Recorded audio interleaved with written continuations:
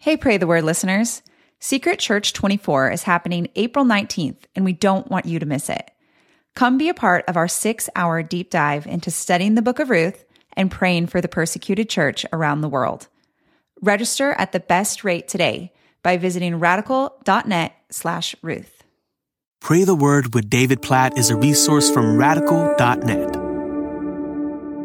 Job chapter 21, verse 7. Why do the wicked live, reach old age, and grow mighty in power? This is Job wrestling with a form of a question that I think we all wrestle with. Like, why do people who turn from God, who disobey God, who do evil, prosper in this world in so many different ways? Job saying, why do they live and reach old age and grow mighty in power for all of those years? Just think about Psalm 73. It's so good as far as the psalmist saying the same thing, saying, I look around me and it seems like those who are following the ways of this world are doing a lot better than I am. And I'm wondering if it's worth it. And you get to the very end of that chapter and you see the psalmist come to the conclusion, behold, those who are far from you shall perish. This is Psalm 73:27.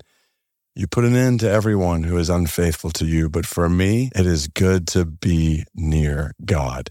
And I just want to encourage you today to live, to be near God, to not be tempted to run after things of this world that seem like they lead to more prosperity, that seem like they lead to more pleasure. See the end, even beyond old age, far beyond the might and power of this world, to use language from Job 21:7. See that righteousness and holiness and closeness, nearness to God, this is where life is found now and life is found forever. Do not measure satisfaction, joy, life based on what this world says is what you want and what you need.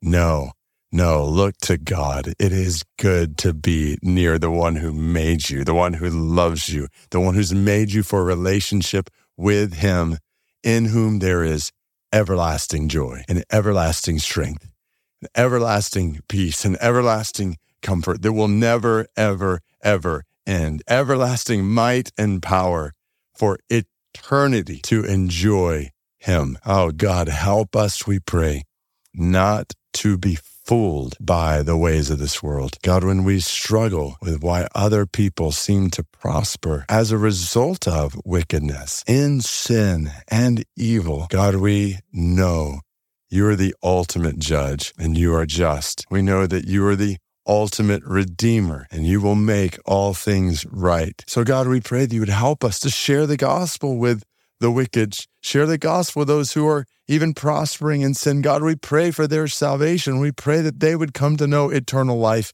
in you, even as we pray that you would help us to cling to the eternal life we have in you, to enjoy the eternal life we have in you, and not to be envious of the wicked around us in this world, or to be envious of what we're missing out on as a result of sin or evil in this world. No, God, help us to see rightly. Help us to see that it is good to be near you and to live accordingly and to spread this good news all over the world. God, we pray for the Haratin people of Morocco, none of them among the 60,000 of them, an isolated southern oasis on the edges of the Sahara in Morocco. God, please cause the good news of your grace and your love and your eternal life that you made possible, Lord Jesus, please cause it to spread.